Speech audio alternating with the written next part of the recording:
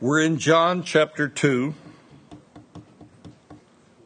We have been in the New Testament for, 3-4 Sundays now? We're cranking on. And after spending, I think it's 6 years in the Old Testament, we're back in the New Testament. In John chapter 1, we have seen John the Baptist declaring Jesus, the Lamb of God. Jesus, God's sacrifice for the sin of mankind. Now, don't just glaze over that. We that have been Christians for a few years, sometimes we tend to just glaze over the good things of our Lord and just sort of take them for granted. But realize Jesus, the sacrifice for man's sin. We can become sort of dull in our spirit of the fact that Jesus is the propitiation for our sins. He is the sacrificial lamb. God gave us his son because we were what? We were born into sin. We didn't have a choice. We were born into sin. And I was reading an article recently that talked about how to witness to millennialists. And they don't necessarily relate to old Christian vernacular. And they're not really mindful that they're sinful by nature. It's kind of a foreign concept to them that they're sinners in need of a Savior. Because our psychologists, our sociologists have taught that we are all good people. And the most we need is a little nudge towards being good. That person has never watched the evening news and read and seen of the violence there. We are sinful by nature. David in his Psalms declares, we are not righteous. No, not one. Not one singular human being is righteous by nature. So, if you are a millennialist, let me assure you, you are sinful by nature and you need a Savior. You need Jesus, the Lamb of God. And that is sermon number 1. Now we'll move into sermon number 2. John the Baptist, he has proclaimed Jesus, who is God's atonement for our sin.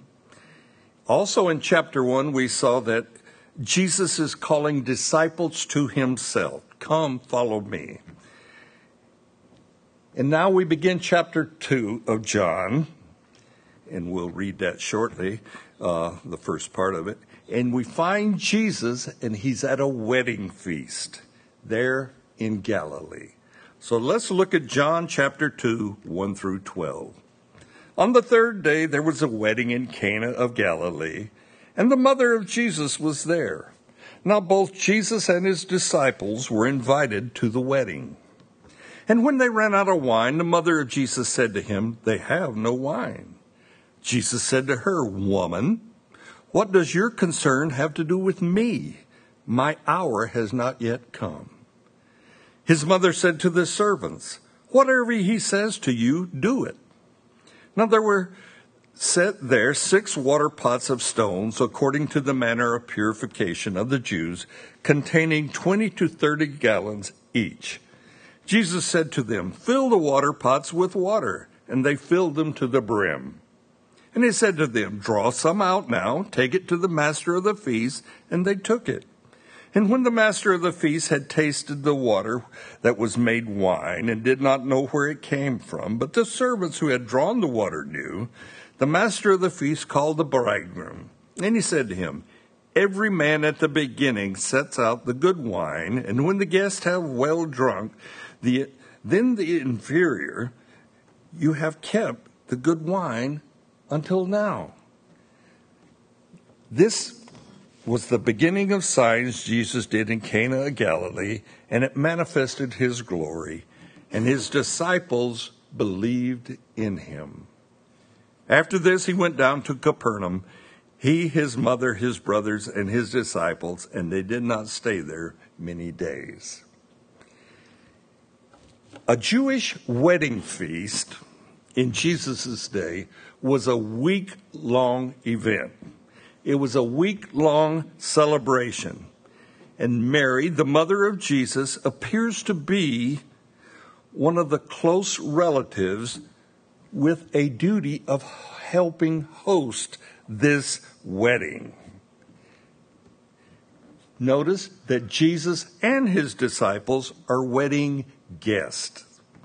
And along the way, in the first few days of this wedding celebration, they run out of wine. And Mary comes to Jesus with her dilemma. They have no wine. Mary has learned to depend on Jesus. He is the oldest son. Joseph, we have no note of this, but he is no longer in the picture, and we assume that Joseph is dead. So Mary now looks to Jesus, her oldest son, and she says, Jesus, you've got to do something. Now, we wonder, is Mary seeking recognition of her son? Is she looking for perhaps recognition for her own character? Her motives possibly could have been to put away the gossip about her own character, gossip that she has heard for 30 years about Jesus. It was common knowledge of the questionable birth of Jesus. The Pharisees said in John 8, talking to Jesus, we were not born of fornication, and they're insinuating that Jesus was born by fornication. And Jesus answers his mother with, woman. That's a term of respect, but it's not a term of closeness. It's not a dear term. I don't think Jesus necessarily wants to be the spectacle, the object of attention at this wedding. And his answer to Mary reveals this. And he says to her, my hour has not yet come. This term, my hour has not yet come, is referred to 7 times in the book of John by Jesus himself. So we have to ask, what is Jesus' hour? In short, it's the crucifixion, it's his resurrection, and it's his ascension. Jesus' hour is when he declares on the cross, it is finished. His hour is complete then. When Jesus has completed the mission that God the Father sent him to the world to complete. And Jesus is telling Mary, my time is not quite yet, Mary, woman. And he says, I know you've been waiting patiently. He says, I know the hurt that you no doubt have experienced. I know your situation, Mary, but hold on.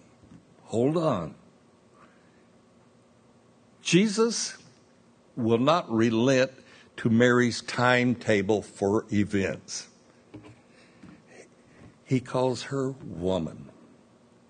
And he says to her, my hour is not yet come. Now, Mary, being the good Jewish mother, blows right through Jesus' response to her and tells the servants, whatever Jesus says to you, do it. It's as if she didn't hear Jesus.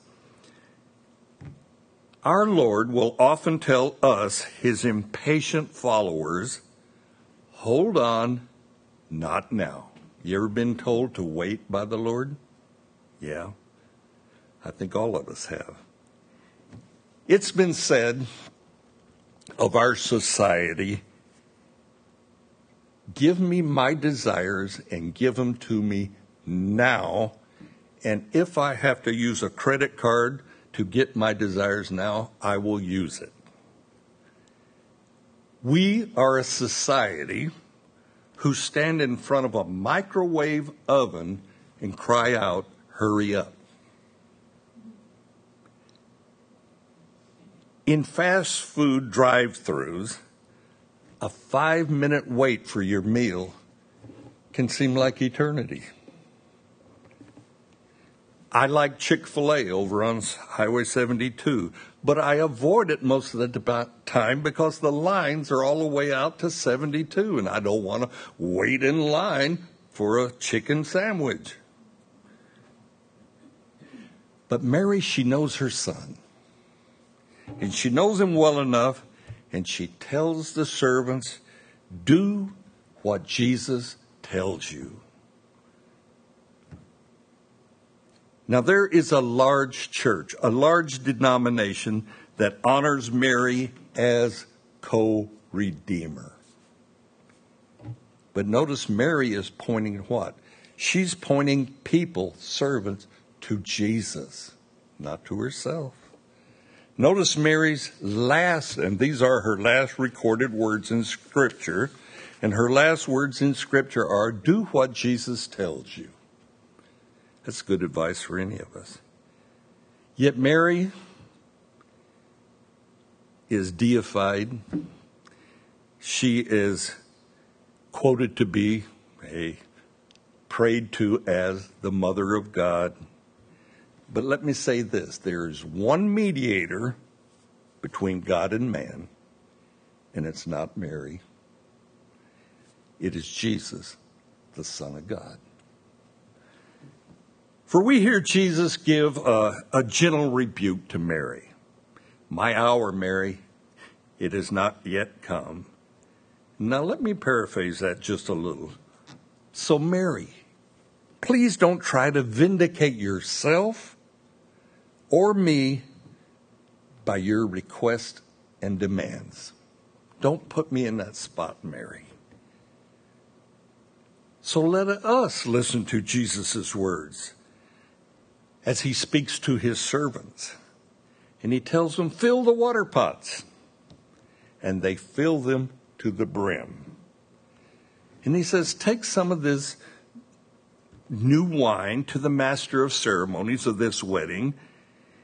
And when the master of the wedding had tasted the grape juice, no, it was not grape juice.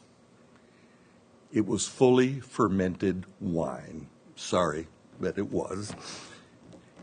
And the master of the ceremonies, he did not know where the wine came from. Only the servants know where this wine has come from. But hear what the master has to say. His words are noteworthy. He says, when the wedding guests have drank the first wine, the host then will offer the poor quality of wine later on.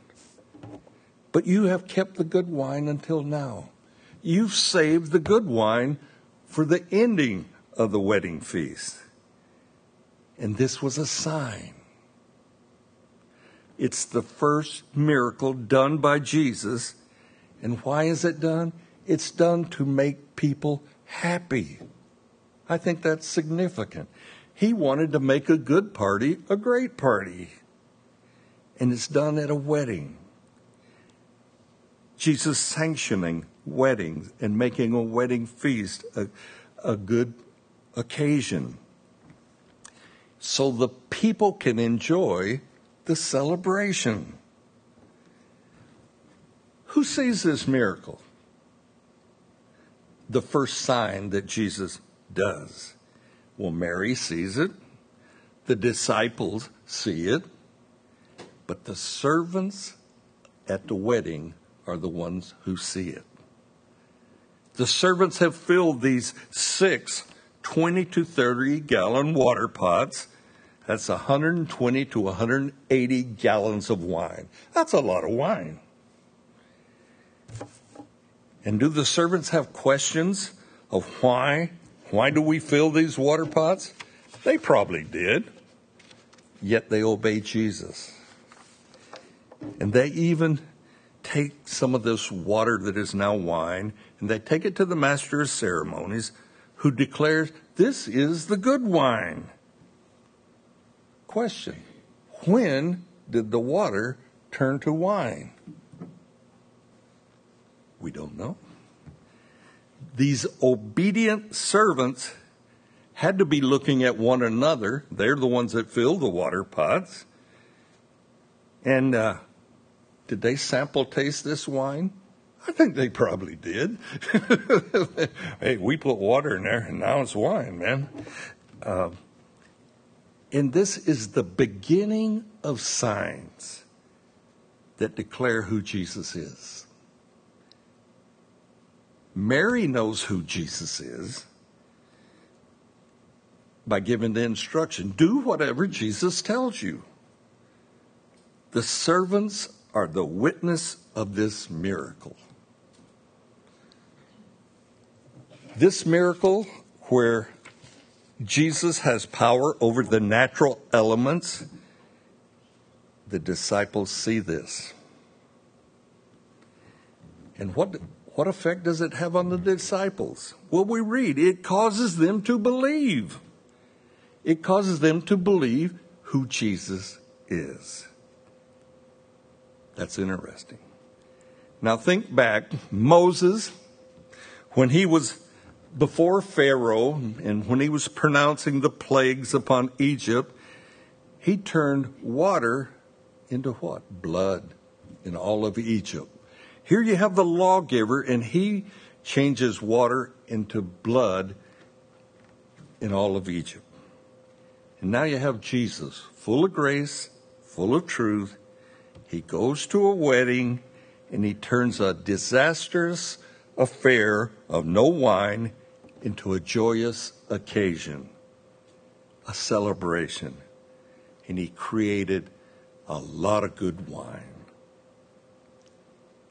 Jesus' first sign, his first miracle, is one of bringing joy to people. He turns a wedding party that's a flop, a disaster, into a joyous occasion. But most of the wedding guests have no idea that this miracle has even occurred. Mary does. The servants do. Jesus' disciples, they see who Jesus is, and it says they now believe. They now believe. Before this miracle there in Cana at the wedding, the disciples, they're brand new to Jesus, they're looking at Jesus with hope. Maybe this is the Messiah. Perhaps this is the long-awaited one. They're hoping Jesus is Messiah. But now at this wedding, their hope is confirmed. They believe. They believe Jesus is the Son of God. This miracle of water into wine has had a believing effect upon the disciples and the servants. They believe. Let each of us allow this first miracle of Jesus kind of cause us to believe. May it have an effect upon us. Now, in our logical thinking ways, we rationalize many of the miracles of Jesus. I think it's just our natural instinct to do so. But as our scripture reading was, Jesus said to Thomas after his resurrection, be believing. Thomas, quit being unbelieving. Believing or not believing is an act of your will, not proof. It's not proof. We don't need proof. It's an act of our will to be believing. And God uses and works within our own, quote unquote, free will to cause us to be believing. Amen. Be believing. Let me get you to stand. We'll close in prayer.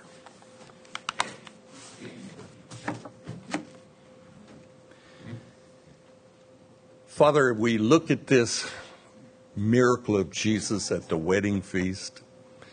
We see how it was a party gone bad because of no wine. And yet Jesus turns the water into wine, and he makes it a celebration. He makes it a good time for all the wedding guests. He makes it a sign to the servants and his disciples to be believers. And they see Jesus having authority and command over the very elements of this world. He turns water into wine, good wine. And Lord, we thank you for being a good God. We thank you that your ways are good. We thank you that you show us time and time again the goodness of yourself. We thank you for that, Lord. And Lord, may our response be like the disciples. May it just cause us to believe. Down deep within us, may we believe that you are the Son of God. You are our Savior. You are our Lord and God, worthy of us to believe. So we thank you for that. Do that good work in our hearts and lives, Lord. Cause us to be true believers. And we pray in the name of Jesus. Amen.